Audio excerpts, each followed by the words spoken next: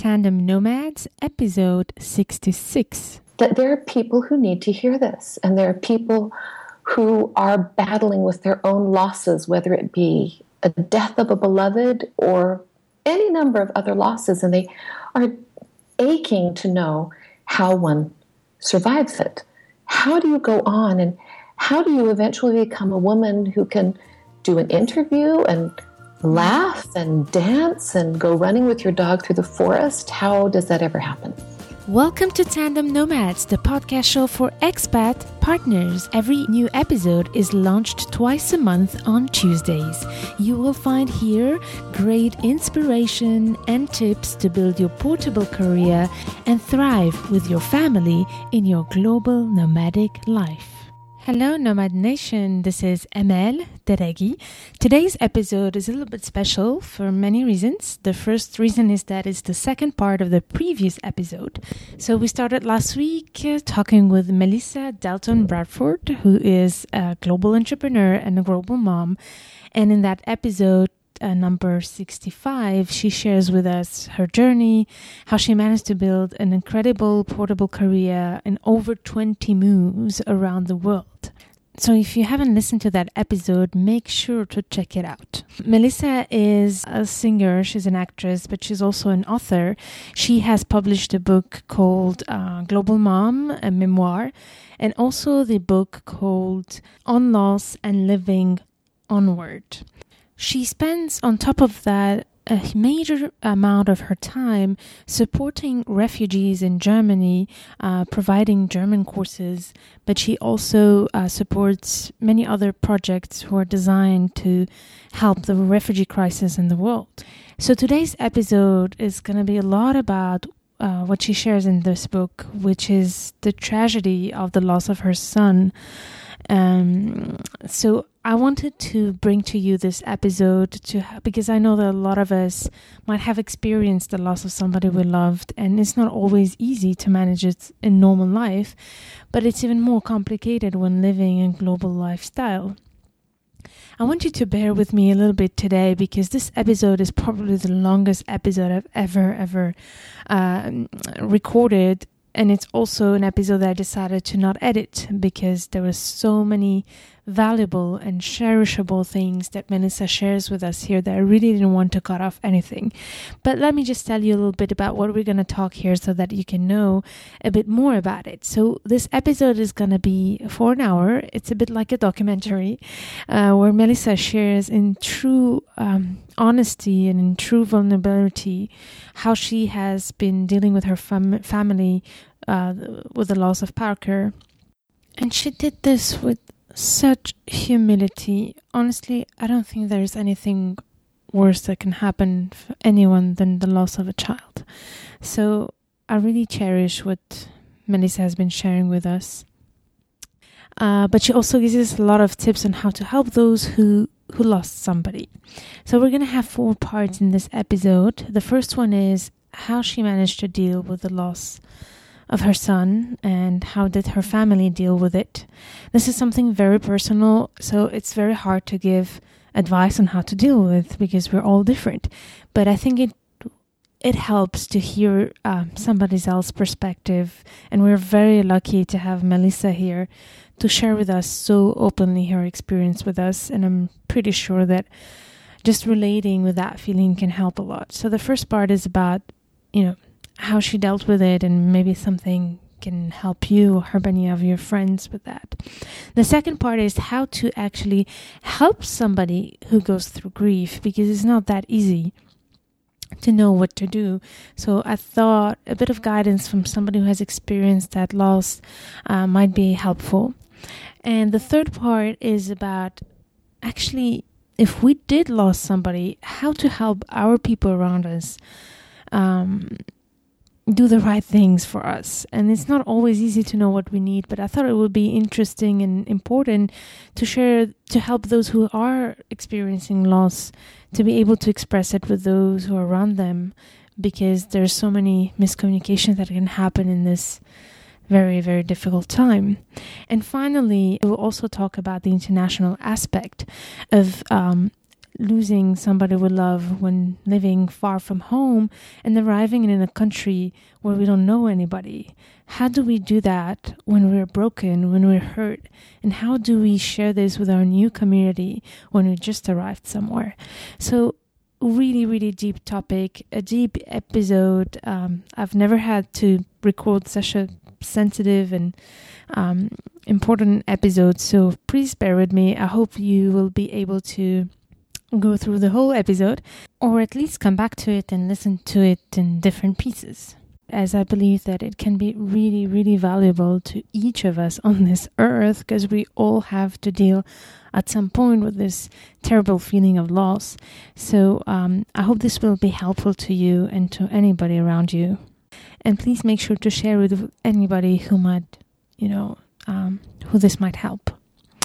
So let's start now. We've been talking a lot about, spirituality and also having our life out there. And one of the major events of your life that you've been sharing with us is the loss of your son. Yes. So would it be possible to take us through it? And because there's not much ways to start this conversation that can be very sensitive. So you've been sharing a lot of your journey, and I don't know, what would you like now to share to start with? Well, first I want to thank you for the tone in your voice. It's very sweet and tender. I can tell that your whole body language, if I could say so, has changed as you walk onto what I consider sacred ground. And that is a beautiful thing. That speaks of your depth. So thank you for that. I'm always grateful to have the opportunity to talk about this thing, which I believe is the most defining event or defining reality of our family's life, and for me as a mother. A number of years ago, in the middle of a major international move, and when we had sent our eldest child, his name is Parker, off to university in the States, our family was in 4 different geographic locations. My husband was still in Munich, having overseen the legal details of the move for many years in Paris, and I had just arrived in the States to be there with our children who were entering summer camps, like so many of us do, who are tandem nomads. And then our oldest was going into college, and the first week of his university experience, he was involved in a tragic water accident where he was pulled into an invisible but lethal vortex, a whirlpool, he and another student, and then he was able to get out. Our son, who was a star athlete, was strong, and he was able to get out, and he went back twice to try to save the life of this other student. The other student survived, but our son did not. And right now, I'm looking out my window, and I'm saying to myself, you can keep it together, Melissa. You can keep it together as you talk about this. And so I always, just to let you know about the internal dialogue, I have to sort of hold myself together when I talk about this, because it is very tender. And but I want to share this story because I'm convinced now, after years of sharing this story in written form and in public settings, that there are people who need to hear this. And there are people who are battling with their own losses, whether it be a death of a beloved or any number of other losses, and they are aching to know how one survives it. How do you go on, and how do you eventually become a woman who can do an interview and laugh and dance and go running with your dog through the forest? How does that ever happen? So it's very complex, but to simplify it, after we turned off Parker's life support, I felt us catapulted to a new planet, not even just a new country, but a new planet. We felt alien on the earth. I felt like we couldn't even connect with anyone around us. My identity as a woman, this woman who had poured herself from the first day into the raising of her children, and this was my firstborn, so I had learned mothering with him. And this child who had also become my right-hand assistant when my husband was traveling so much. This was my sort of big boy that would carry the furniture up and down the stairs and who would help his brothers and sister across town on the metro in Paris. To suddenly have this child, this adult child gone, was an utter implosion of my life, and it really it destroyed my identity. I wondered to who I was and if I would ever go back to that woman who had been talking and writing and speaking and singing and hosting and managing international moves. I thought she was gone forever. I thought she was gone forever. I just couldn't imagine getting the energy back. So here we were, newly catapulted to this planet of grief and barely making it through our days. And you know what I did, Emel? I sort of applied the same skills to navigating that planet of grief as I had used to navigate every new country that we'd ever lived in. I went to the natives, right? I went right to the natives. So I hunted out people who had lost. I was constantly on the lookout, on the prowl for people who looked devastated and people who I knew had lost. I hunted out parents who had lost young adult males to tragic accidents. Just like when I had shown up in Paris, I hunted out people who spoke fluent French, people who were native to that culture. And so I hunted out the natives of the planet of grief. And I talked with them, and I tried to find out from them. It's very much like when you move to a new country. You move to a new country, and you feel like, am I the only absolutely idiotic, incompetent, crazy person here? I can't get anything done. And you talk with others and they say, no, you're not the only incompetent, idiotic, crazy person. We all felt that way. Mm-hmm. And when I talked with bereaved parents, they were saying, oh, yeah, that's right. Yeah. We also lost 15 kilos in a month, and we also couldn't talk, and we also wept until the capillaries in our eyes burst. And we also lost friends. Friends disappeared from off the face of the planet, and we never saw them again. And they were able to give me a sense of reassurance that what we were going through was, in fact, normal for someone who has moved to the planet of grief.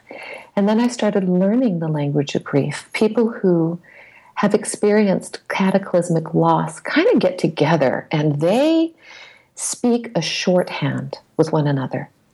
And you can compare that to people like us who are tandem nomads or global nomads, and you can say, that first year, it's a tough one, right? Remember that first year when you're in a new country? Or, oh, registering in a new country. Or, oh, learning the cultural cues. Oh, and you had to do it in a new language. Or, oh, your children hated the school. You can get together with people who have a similar life experience, and they reassure you that it's what they've gone through also, and then you speak a sort of shorthand. And we experienced the same thing when we connected then with other people who knew about deep loss. Yeah. I love the fact that you've been doing this so well, trying to take us right away from the tragedy that you've lived with your family to giving us right away some insights, on how you dealt with it. So thank you for that. And you mentioned a lot the importance of reaching out to people who have been through the same thing. And so what are the things that helps you most from what people have shared with you to not only deal with it as a mother, but you also had other kids to take care of that I'm sure went through the same grief too, and also a husband who must have been as devastated with this tragedy. So how do you do that? Well, excellent question. How many hours do we have? I'm going to make you laugh here. Remember earlier in the first part of the interview that we talked about the factors that helped with all of the moves. And I said, there are three things. They are my family, my particularly my relationship with my husband, that's very grounding, a community, and then my spirituality. Well, it was those three things also that have been the decisive factors in our experience of, I will not say getting over, because you don't get over this sort of thing, or moving through is maybe closer to the reality, but I'll call it absorbing and adapting to. Absorbing this blow and adapting to a life where loss is omnipresent. Our community was utterly, utterly saving for us. Your community, and you'll find this in all of the literature about bereavement and adapting to a life with loss, is that the community is necessary. And why would that be? Community is necessary because the community is the framework in which you write the story of your life. And they know the past, they know the present, they're helping write your life into the future. You create your identity, again, that magic word that you like to talk about, and so do I. You create your identity in a matrix of relationships, which is why, to go back to our first part of this interview that I liked so much, that's why identity is such a troublesome issue when you're moving perpetually, because your identity is interrupted, and you have to create your identity over and over again everywhere you move. Well, with grief, the identity of the survivor is also challenged, but you have to remember it's the identity of the one who's lost, the reality of that life. This son of mine, who was this huge personality at his school in Paris, who was a big deal in our local community, he belonged to them too. They helped write his story, and he was a player in their lives, and they were players in his life. And so for them to continue to narrate the story of this boy was absolutely necessary. And it's why a community can do so much to help in the survival and adaptation process of the family. So they memorialize, and they continue to talk about him, and they ask questions, and they listen, and they show up, and they help, and they mourn with you, which is so obvious, you'd think, but sometimes in our communities, we're afraid to enter into these tender, very delicate, painful areas for a number of reasons. For a number of reasons. There are long lists of reasons why we don't, but we hold ourselves back. And in that holding back, we send the tacit message to the survivor, the bereaved, that their loss doesn't matter. It doesn't matter to us. That's, even though that's not what we feel, that's the message that we receive.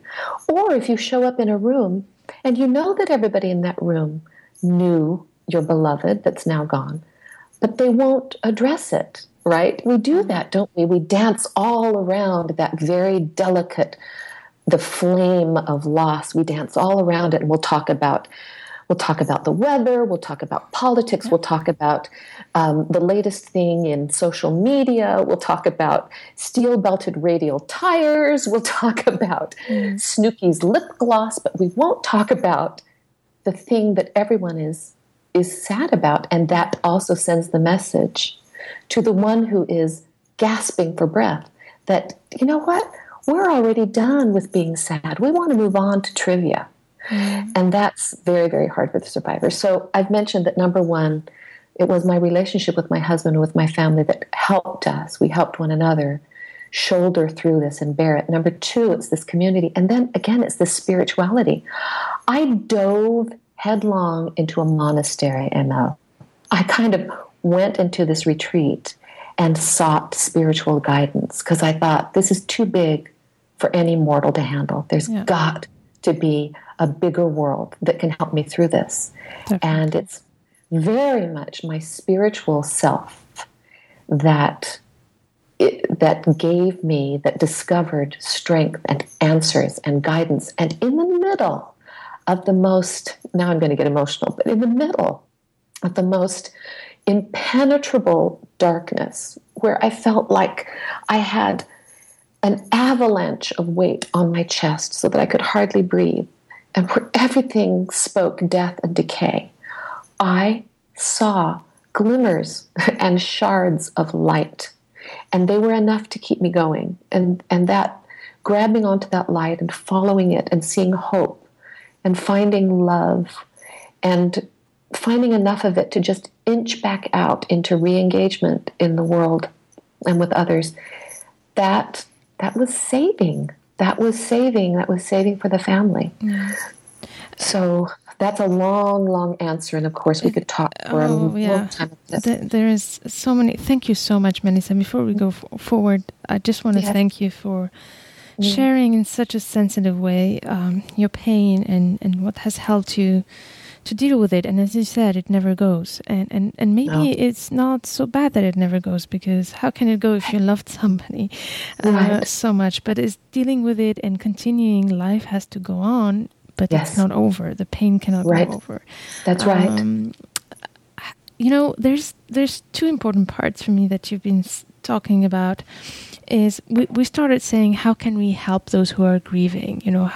What has helped you and your family go through that grief? And you talked a lot about your relationship with your husbands, with your kids, the community, and the spirituality. And I guess you have to have some kind of also willingness to fight it, to put the effort in getting better, in dealing with it. And this is what I sense in what you've been doing, is putting that effort in getting better by investing in yourself, going to the retreat, and taking care of yourself. Yes. So this is important, I think, to highlight. The other thing, we talk a lot about the community, how important it is. And I think it must be maybe, 50%, if not more, of the grieving process is the community, the people around us who help us go through it. But we know that it's not easy for everybody to know what to say and what to do when somebody that we love has lost somebody they loved. So, and in certain cases, it makes people do certain things that can even be painful. So I know that you mentioned we met at the FIGT, Family Global Transition in Amsterdam. And you mentioned some of the things that some people did when they tried to help you and that actually didn't help you. I would like to go through that and then focus more on the positive, on what have people done to help you, and what can you tell us of what we should do to help people who go through grief? Okay, good. And I like the way I like the way you're structuring that we go through the negatives first, and then let's end on the things that are possible. Because we human beings are well-meaning. I'm an idealist, and so I just trust that everyone's trying to do the right thing. But wow, we come up with some doozies. we do some pretty crazy things. And I have to say, I am sure that before grief was my own planet, I did the same stuff. I'm sure. I look back and I just cringe and I think, I did number 1, 2, 4, 9, 12, and everything else down the list that was not helpful. But they're very key things in all of the literature that I have read. And again, that was part of my adaptation and integration to the land or the planet of grief, was that not only did I speak with people, live people that were natives, but I read a library of books about the experience of loss and adaptation. And the same sort of painful attempts at helping the bereaved come up over and over and over again. And here are just a few of them. We've already talked about remaining silent or pulling oneself away. When you see the bereaved in the grocery store and then you dip around into another aisle because you just don't want that painful, awkward encounter, that's very hurtful for the bereaved when they feel that they're avoided. A friend of mine who lost her beautiful 16-year-old daughter to a tragic ski accident said, I feel that I'm my own leper colony. Everyone is avoiding avoiding me. Either they're avoiding me, or number 2 on the list is that they ambush. People come and they storm the bereaved in an attempt to give quick fixes. So we can call it the bandage attempt, or the magnet for your kitchen refrigerator with some sort of platitude on it, and you want to slap it over this huge pain and then run away. So you get ambushed at first, and then people disappear. And very much that ambushing is accompanied by lots and lots and lots and lots and lots and lots of talking. And we do that because we're nervous. We do that because we believe as human beings, if I just keep saying something, something's going to help here, right? Mm. And in that attempt, then we say sometimes very hurtful things. One grief therapist once said to me, quoting someone else, said, really, the best thing you can do is show up and shut up. That's a good one. Just show up. Just your physical presence, even if you're standing on the threshold of the door and you are dumbstruck. I had friends that did that. And just seeing them standing there and then look dumbstruck and at a loss, as awkward and as vulnerable and as stripped down as I felt, was strengthening for me, because I recognized in their dumbstruckness and in their awkwardness that they were also overwhelmed by this reality. It was too big for words. And sometimes silence is the very best language for huge loss. What words are there really that can get to the edges of a loss that feels bigger than the universe for you? So sometimes just showing up and just doing something. So that's something else I've learned, is that you can just show up and do something. Show up and take out the garbage. Take a child on the walk. Take the dog on the walk. Cut the grass. Do the dishes. Clean the windows. Leave a gift. Any of those practical things. I believe strongly that everyone, no matter how inept they might feel and overwhelmed in the moment when they hear about someone else's loss, they have a gift that they can give. They can do something. We have a very good friend, I'll just give you an example, who says who says himself, I've got 2 social neurons. I mean, he says, I'm just not really good socially. Mm. But he is a brilliant, not a brain surgeon, but he studies CAT scans. And so what did he do for us? He wasn't going to come and sit by our side and stroke our hand and weep with us, because that just wasn't him. But he read the brain CAT scans, and he sent us his professional, excellent reading of the CAT scans. So someone from that group can do that, and somebody else showed up to help us select a gravestone, and somebody else helped design the funeral programs because this person was gifted with design. Mm-hmm. So I'm going on and on here, just giving a list of the things that one can do, but the best thing is just to show up, shut up, and follow that deep inclination that I believe everyone has, a deep spiritual intuition that will say, do this, go now, say this, don't say that, step back, give this piece of music, bring these particular flowers. If you tune into that, then you can do a lot. The other thing that always comes up in literature is that, and because I'm a person of faith, because I'm a person who's engaged in her religion, I can speak with authority about this. Sometimes people want to use religion as some sort of a weapon or as their quick go-to answer to tragedy. They want to talk all about God's will and how God needed that person and how that person's in a better place and how now you've got an angel. And people come with all sorts of platitudes, which I'm sure are well-meaning, but they drive people to rage. They drive people to rage.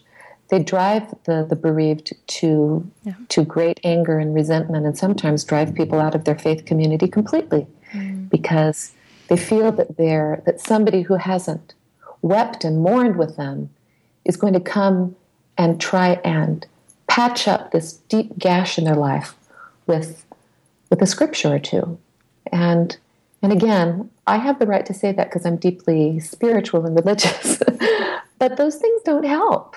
They might, some of them might be even true. I don't know, but they don't help in the moment. What helps in the moment is showing up, weeping, mourning, doing something that you can help. And then here's the fourth thing I want to mention. Mm-hmm. Grief always, always, always outlasts conventional comfort. It always does. We might be thinking as onlookers of someone's grief that, hey, it's been a month, it's been 2 months, it's been 6 months, you should be back to normal, right? Yeah. This is a terrible, terrible fallacy and a terrible thing to even utter. And when we start putting timelines on other people's experience of agony, then we deny them the dignity and we deny them the reverence and we deny them the reality of their love. Because grief is not a sign of weakness and it's not a sign of a lack of faith. It is the flip side of love, isn't it? Mm-hmm. You know that. You know you grieve because you don't grieve things that you haven't loved. You grieve things that you love deeply. Yeah. And it's not somehow pathological to be very sad or even dizzy and disoriented months and months after the fact. In fact, my lowest point in my grief was 19 months after we buried our son. It was 19 months. And it had had peaks, and I'd been up, and I'd been able to talk, and I'd regained my laughter, and I had smiled at some point. But something hit really hard at 19 months, and I went deep down into a dark place. And by then, everybody thinks that you're back to the old person you were, but you know this, don't you, Emil? You're never back to the person that you were before. No. It's just like, having an arm or a leg cut off, and that arm will never come back. And it's like pretending that arm or their hand is back. You're supposed to use it. Yes, and building on that wonderful metaphor, C.S. Lewis, the great Christian theologian and writer, has written about this. He says, death is an amputation. And if we build on that, we think, what if somebody then came up to you and said, after you've had your arm hacked off without anesthesia, what if they said, what do you mean you can't play volleyball? Come, you used to play volleyball. Come play, be the old volleyball player. We really need you to play. And you feel, wait, you haven't even acknowledged that part of me is gone forever. I'm now different. And I'll have phantom pain in that limb. Mm-hmm. And I'll never be a person with two arms again, as long as I'm living, as long as I breathe. And so it doesn't mean that you want people to pity you or to exclude you from life, but just to recognize, that is her broken edge. Mm-hmm. She's broken. She's broken. And that's so many. You're so talented, Melissa, talking of this. I don't know a lot of people who can share in such a way that it really brings, it helps us, as people who have lost, but also people who want to help. So thank you so much for those words. And I have more questions. So yes. I just want to summarize real briefly what you said now. Yes, the first thing is about, let's not avoid the person who lost somebody because we don't know how to talk with this person. Right. That's very important. The second one you said, just be there. And I would say, it's not about what we say, but it's a lot also about what we do. And just being there is also an action. Just being present and just giving a hug or being just seated next to the person without saying anything is an action. So it's not so much about what we say. If we don't know what to say, we shut up, like you said. Yep. Show up and then shut up. I love it. Show up and shut up. And you've seen so many people around you who have used their talents to show you their compassion instead of words. Amazing. And this is amazing. Yes, it is. So if we want to help somebody, let's think of what are our talents that we can put in place to help that person.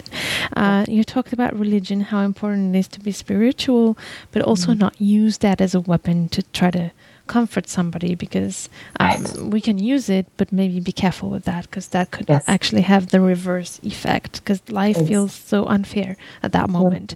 That's so right. Bringing up, that it was the choice of a superpower, God. Exactly. It's not something I think a person who has lost someone right away is ready to hear. And you talked also at the end of the time, giving time, but also accepting that things will never go away. So let's not pretend that our friends who have lost somebody should just go back to who they were, because they will never go back to who they were. No, right. And we wouldn't do the opposite. When someone has a child, do we say, you're going to be the same person before you have a child? No, it's a radical change. A radical change, again, in identity, in your place in the universe, where you're going to invest your emotions, and we wouldn't pretend that the same person then remains after the tragic loss of that child. No, things are changed, and for me and for my husband at least, we didn't want to go back to the people that we were before. We knew something radical had happened in the universe, in our little personal universe, and so we wanted this to affect a change in us, and because any kind of loss, death or not, gives us an opportunity to change. And here we go back to the first half of our interview, moving from country to country, from culture to culture, from role to role, also gives us an opportunity to change, right? And we can try and hold on to the person we were, and we can cling to it, and we can resent the change, or we can use these crossroads, even tragedy, not to exploit it for personal improvement or something. That's not what I'm saying. But to create life out of death. Yeah. I think that's the great challenge of all people. Which you did today, and it's amazing how you have spent so much energy now on helping others who have been going through grief with your book and all the speaking engagements you have, and it's amazing how you found that energy to do it. Well, I didn't have it at first, I'll tell you that much. I could barely, I have to admit, I could barely walk for a long time. It took a while. Like a physical injury, it took a while to gain my energy back. But here was the magic that I never knew of before. Here's the magic that is so obvious, and I'm sure that lots of listeners knew this better than I knew it then. But it is in extending oneself. It is in trying to, how do I put this so it doesn't sound like some very cliched Beatles song or something, but it really is in loving others, in trying to reach out and love others, that one then finds healing, if we're going to use that word, or one we love. So incrementally I had to step out and dare to try and love other people, love strangers, enter into their loss, enter into their pain. It was hard at first, because I'll just say I was very proud. I thought, whatever's happened in someone else's life, it is not as bad as the death of this child. I really believed that.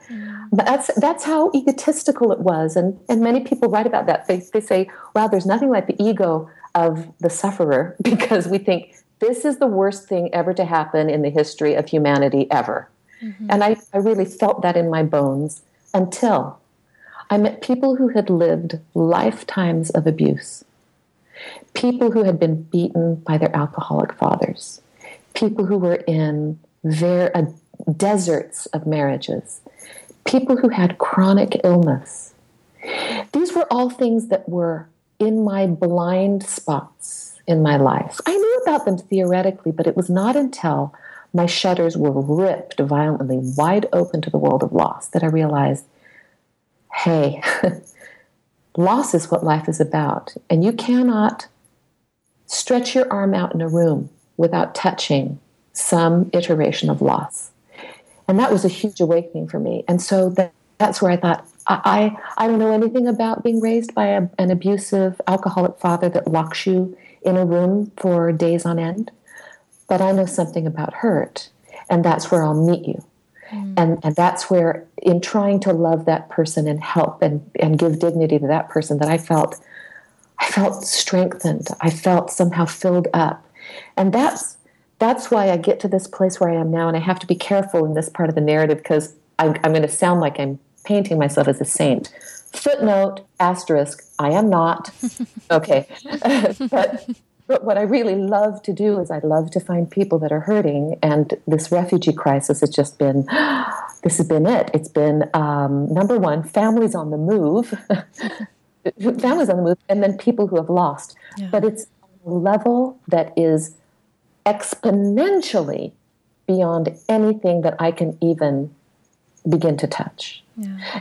And I can sit at a table with someone who, yes, has moved country, but it's been with a backpack on her back, and by the way, she walked 4,000 miles. It's amazing. From Syria to Germany, right? And in the process, saw people lose their lives and has lost a child herself and maybe a spouse and half of her village. So I feel humbled. I feel humbled, honestly, to have any right to even talk with these people. And I stay quiet about my own experiences because I feel like I just feel so small. I feel so small compared to these people that I'm working with. It is amazing. So, it is amazing that you have that, again, groundedness to be able to see that way, because it takes a lot of, effort to come out of that pain and be able to see the pain of others. And I love how your narrative the whole time is about the concept of loss, no matter what it is, and helping people who have gone through loss and pain. And it doesn't necessarily mean the loss of a beloved one, but it can be the loss of so many things that, and especially in international life, we go through. This is could be another third part, but let's do that another time. But I love how you go around that. But one thing I wanted to touch on before I don't know how we're going to end this. I could talk to you for hours, but we've been talking a lot about how we can help. What helps a person who's grieving, and then how can we help a person who's grieving? But one thing I want to talk about is how can a person who's grieving help others who want to help and give them some signals of what they need? Because sometimes it does help to just know what could help others. I know. Oh, you are intelligent. No one's ever asked me that question before, although I've wished that someone would. The onus really is on the griever to say what the griever needs. The problem's this. The griever is so incapacitated that the griever can't say. And also for me, and it happens to be the first line, or one of the first lines, of Joan Didion's marvelous memoir on loss called Year of Magical Thinking. She's one of the great American writers. She says, the question of self-pity. And we that have lost and have been reduced, have been liquefied, reduced to a powder also by loss. We're afraid to say, I need this and this and this, because it might be interpreted as, I need to stir up your pity. I need to stir up your grief. For me, I remember thinking, if you don't see that I'm bleeding to death here, I can't tell you what to do. But right now, for the sake of our interview, I can give some hints. I can give some hints. It's good to have someone else that sort of runs interference for you when you are in the early throes of grief. If you can have someone that says, please don't visit their home. Or give them about a week just to learn to breathe again. Or, you know what they really need? They need A, B, C, D, E. Basically you're saying it's good to find somebody, the person who's in grief, to find somebody they trust enough to become a bit their agent. I'm sorry for the term, but I can't think of a better one right now. It's an excellent term. Of somebody or in between to be able to guide the people who want to help and make sure that they help them the right way. An agent, an intermediary, somebody who is there just to say, I understand what they need. Call me and I'll filter. That sort of thing. That helps. Otherwise, we have to learn to be able to say the words, I need this, or say, I'm hurting, or be able to identify what really is going on. I feel confused, or I'm feeling sick, I'm feeling weak. Somehow we have to learn how to say those words. The ideal time to learn how to say them is before tragedy ever hits. So that's a whole nother skill set, is to be able to actually communicate what it is that we're feeling.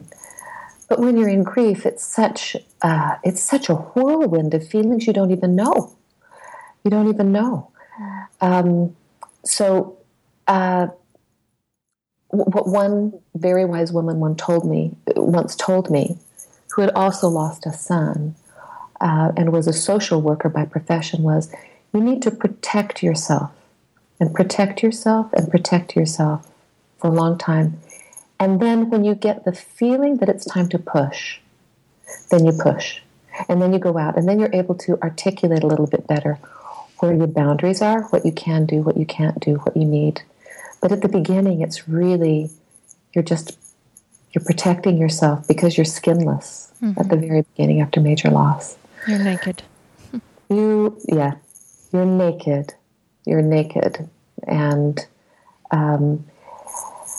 gosh, maybe it would be helpful if people sort of were able to write down what they need. Sometimes we can't say it, but I would write down things, and then I would pass those emails on to other people and just say, please tell other people, this is how we're doing. This is what I'm feeling. Yeah.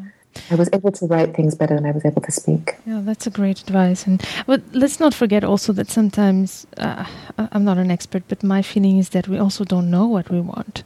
And it's okay to say it, because it's such a huge tornado that the first weeks, the first months, that it's hard to know what we need. So it's also okay to say, I don't know what I need, but for the moment, this is the space I need, this is the things I need, and sometimes we also change our minds. Yes. So I think from hour to hour. From hour to hour. So I think the important, I think that's where the collaboration and the love comes in surfing together as a griever and the family or the friends around to try to find that balance, I think, because there's no right or wrong at the end of the day, although today we're trying to give some clues. It's all about love, isn't it? Yes. And something that comes to mind right now that I've learned over the process is that grief and forgiveness are inseparable partners. You're going to have to forgive, and you're going to have to ask for forgiveness. And that's on many, many different levels. But even if we were to precede our comments, if we're on the helping side, if we're the onlooker, we're trying to help someone who's a survivor of loss, if we said first, please forgive me for what I'm going to say, or please forgive me before I even start doing anything. I know I'm going to make mistakes. Please, will you forgive me? Mm-hmm. And then if we also, as the grievers, say, please forgive me if I throw a sofa through the wall. Or please forgive me if I suddenly break down in tears in the cereal aisle of the grocery store. Please forgive me if I seem disoriented. Please just forgive me. Because then we're going to give each other, on both sides of the equation, we're going to give each other bandwidth to be absolutely human. Yeah. And human means we're going to be imperfect. And it also then opens up the door for us to forgive one another. And we get our hearts in a position where we say, yeah, our neighbor's going to say something kooky, and our pastor's going to say something self-righteous, and our great aunt is going to say something way out there, and our neighbor's not, and our sister's not going to say anything, but we're going to forgive them. Because you have to, as a griever, you have to forgive quickly, because you can't get well if you're carrying, on top of grief, you're carrying the burden of resentment and anger. So important. I love that you bring up this. Oh my God. Well, I can only say it because, hello. Yeah, very important. It's my story. I could not, and my husband couldn't either, I could not move forward with this ball and chain of anger, resentment, even rage holding me back. The way to healing is love and openness and softness and suppleness, not rage. And it's really easy to get caught in that rage vortex for a long time. You can get stuck there for years and years and years and never come out. Such an important message here. The forgiveness part asking for forgiveness before, during, after, and from both sides, and accepting to forgive. And this is such an important message. Thank you for that one. Before we say goodbye, I'd like to talk briefly of the international aspect of it that I'm sure makes it even more complicated. Is there any insight you want to share about that? Yes. Yeah. Well, it's a big deal, at least in our story.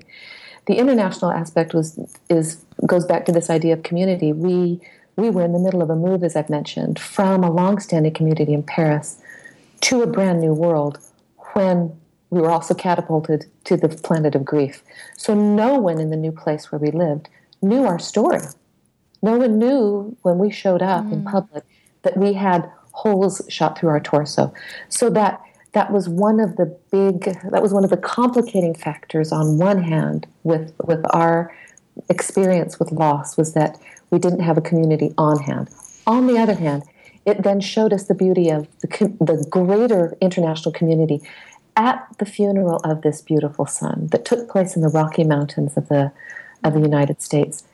There was a chapel full of people that flew in from Norway, France, Italy, Spain, Switzerland, Singapore, Japan, all over the United States, because they were our community, and they showed up.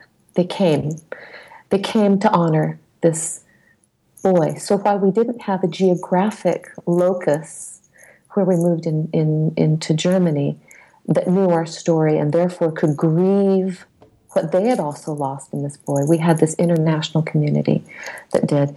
And that international community has been necessary. Now, for those of our listeners that are living in wherever area it is on the planet, and someone shows up in your community fresh from loss, what do you do? Yeah. What do you do? Because they're a stranger, right? This person is a stranger. And there might be people that show up in your midst and you have no idea that they are shot through the torso. But you might find out later in the process. What can you do? Well, I can give you some examples.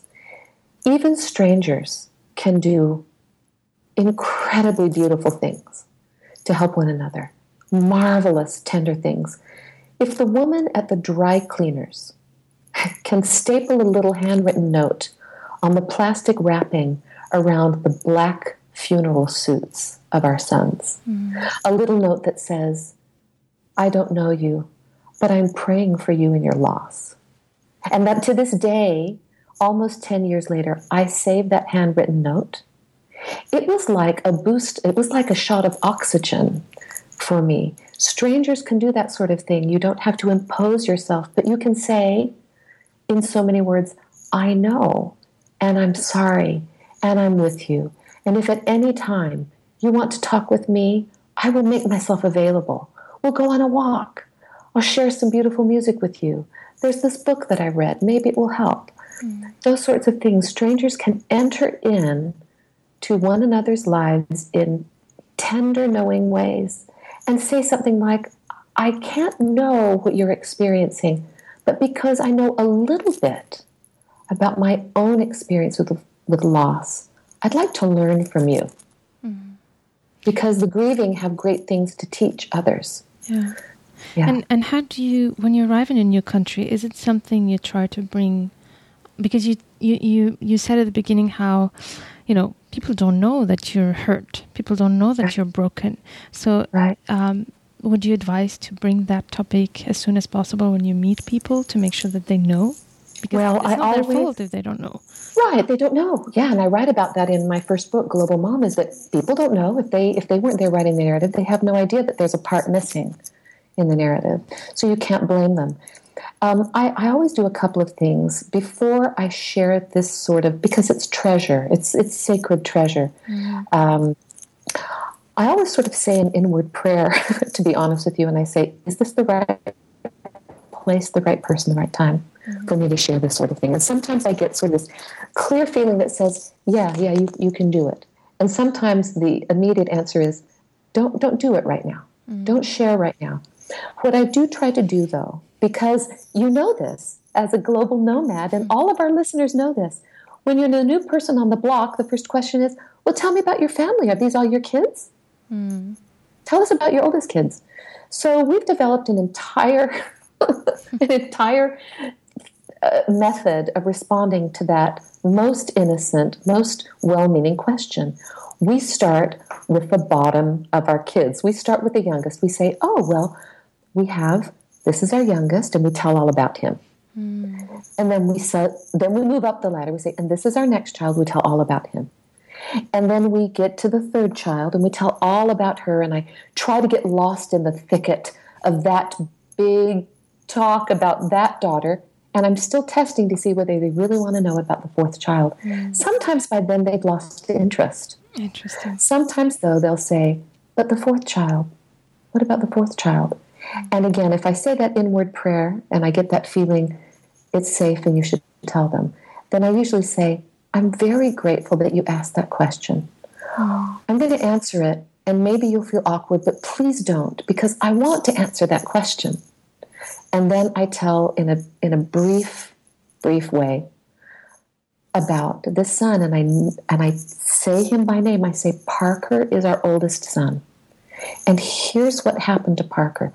And then I say, please don't ever feel that you can't mention his name. In fact, when you do mention his name, my heart sings. I want you to speak his name because he's very much a part of our lives still. We haven't tucked him away someplace. He's a part of our daily conversations, and he's very much alive for us. And so I do that. So we do that as a family, we've learned. My children are a little bit different. My children have had the experience that maybe they're not so safe sharing their brother with younger kids. Maybe kids are maybe not as capable. I don't know. I don't know if they're able to move into that sort of a deep region and talk about death. So my kids, sometimes I had one child that just denied having a brother for the longest time until it started making him sick. And then he found a way to share that story with others. And it varies from person to person. But for my husband and for myself, that's what we've done. We know that as soon as we move to a new place, people are going to ask, tell us about your family. And we start telling. And if they really have the endurance to get to that fourth child, then if we feel good about it, we tell the story. Sometimes we also say, if the setting isn't right, but we feel that the person would be receptive, then we say, oh, that's one of the most beautiful and sad stories that I can tell, and I want to tell you, but this isn't quite the place. If you want to know, let's ask another time. And people have actually come back and they've said, you were going to tell us about your son. Would you feel comfortable telling? And you know what I know? That's when some really extraordinary, really beautiful, I get teary just thinking about it. Some authentic human interaction takes place because whatever loss the other person has experienced, it connects them. It might have been their father. It might have been a grandfather, something. They connect. And then you're talking with the human in front of you and not just a person. Yeah. So. Wow, Melissa, it's amazing. Thank you so much. I'm very emotional right now. So, thank you so much for sharing so openly and so generously, and thank you for sharing that, because I know and I'm sure it's going to help a lot of people. If there's one precious episode, I think it's this one. So thank you so much. And Nomad Nation, please check out Melissa's blog, DaltonBradford.wordpress.com, and also her 2 books. Melissa, would you like to mention your books, please? Yes. So my blog's name is Melissa Rites of Passage. It's at WordPress, like you just mentioned. Melissa Rites, as in W-R-I-T-E-S. Okay. Melissa Rites of Passage. My first book is Global Mom, a Memoir. And the second book is On Loss and Living Onward. And both of them are available at your conventional online, and you can order them through conventional means. Yeah, so. And there's an audio version also. I narrate it. So if you wanted to go on Amazon, there's an audio version of that as well. Of which book? Both, or of the first one? And I sing in it. I sing in my book right into the microphone. Wonderful. So Nomad Nation, please check out Melissa's books and blog. And Melissa, again, I want to thank you again. I've done it already, but this is so precious to me, what you've shared with us today. And in a way, I also want to thank Parker, thanks to whom we've met and thanks to whom this is possible. Thank you. I guess we'll just end in tears on that. That's a beautiful so I can't, my thoughts goes to him, and thank you so much, Melissa. Thank you very much, Emma.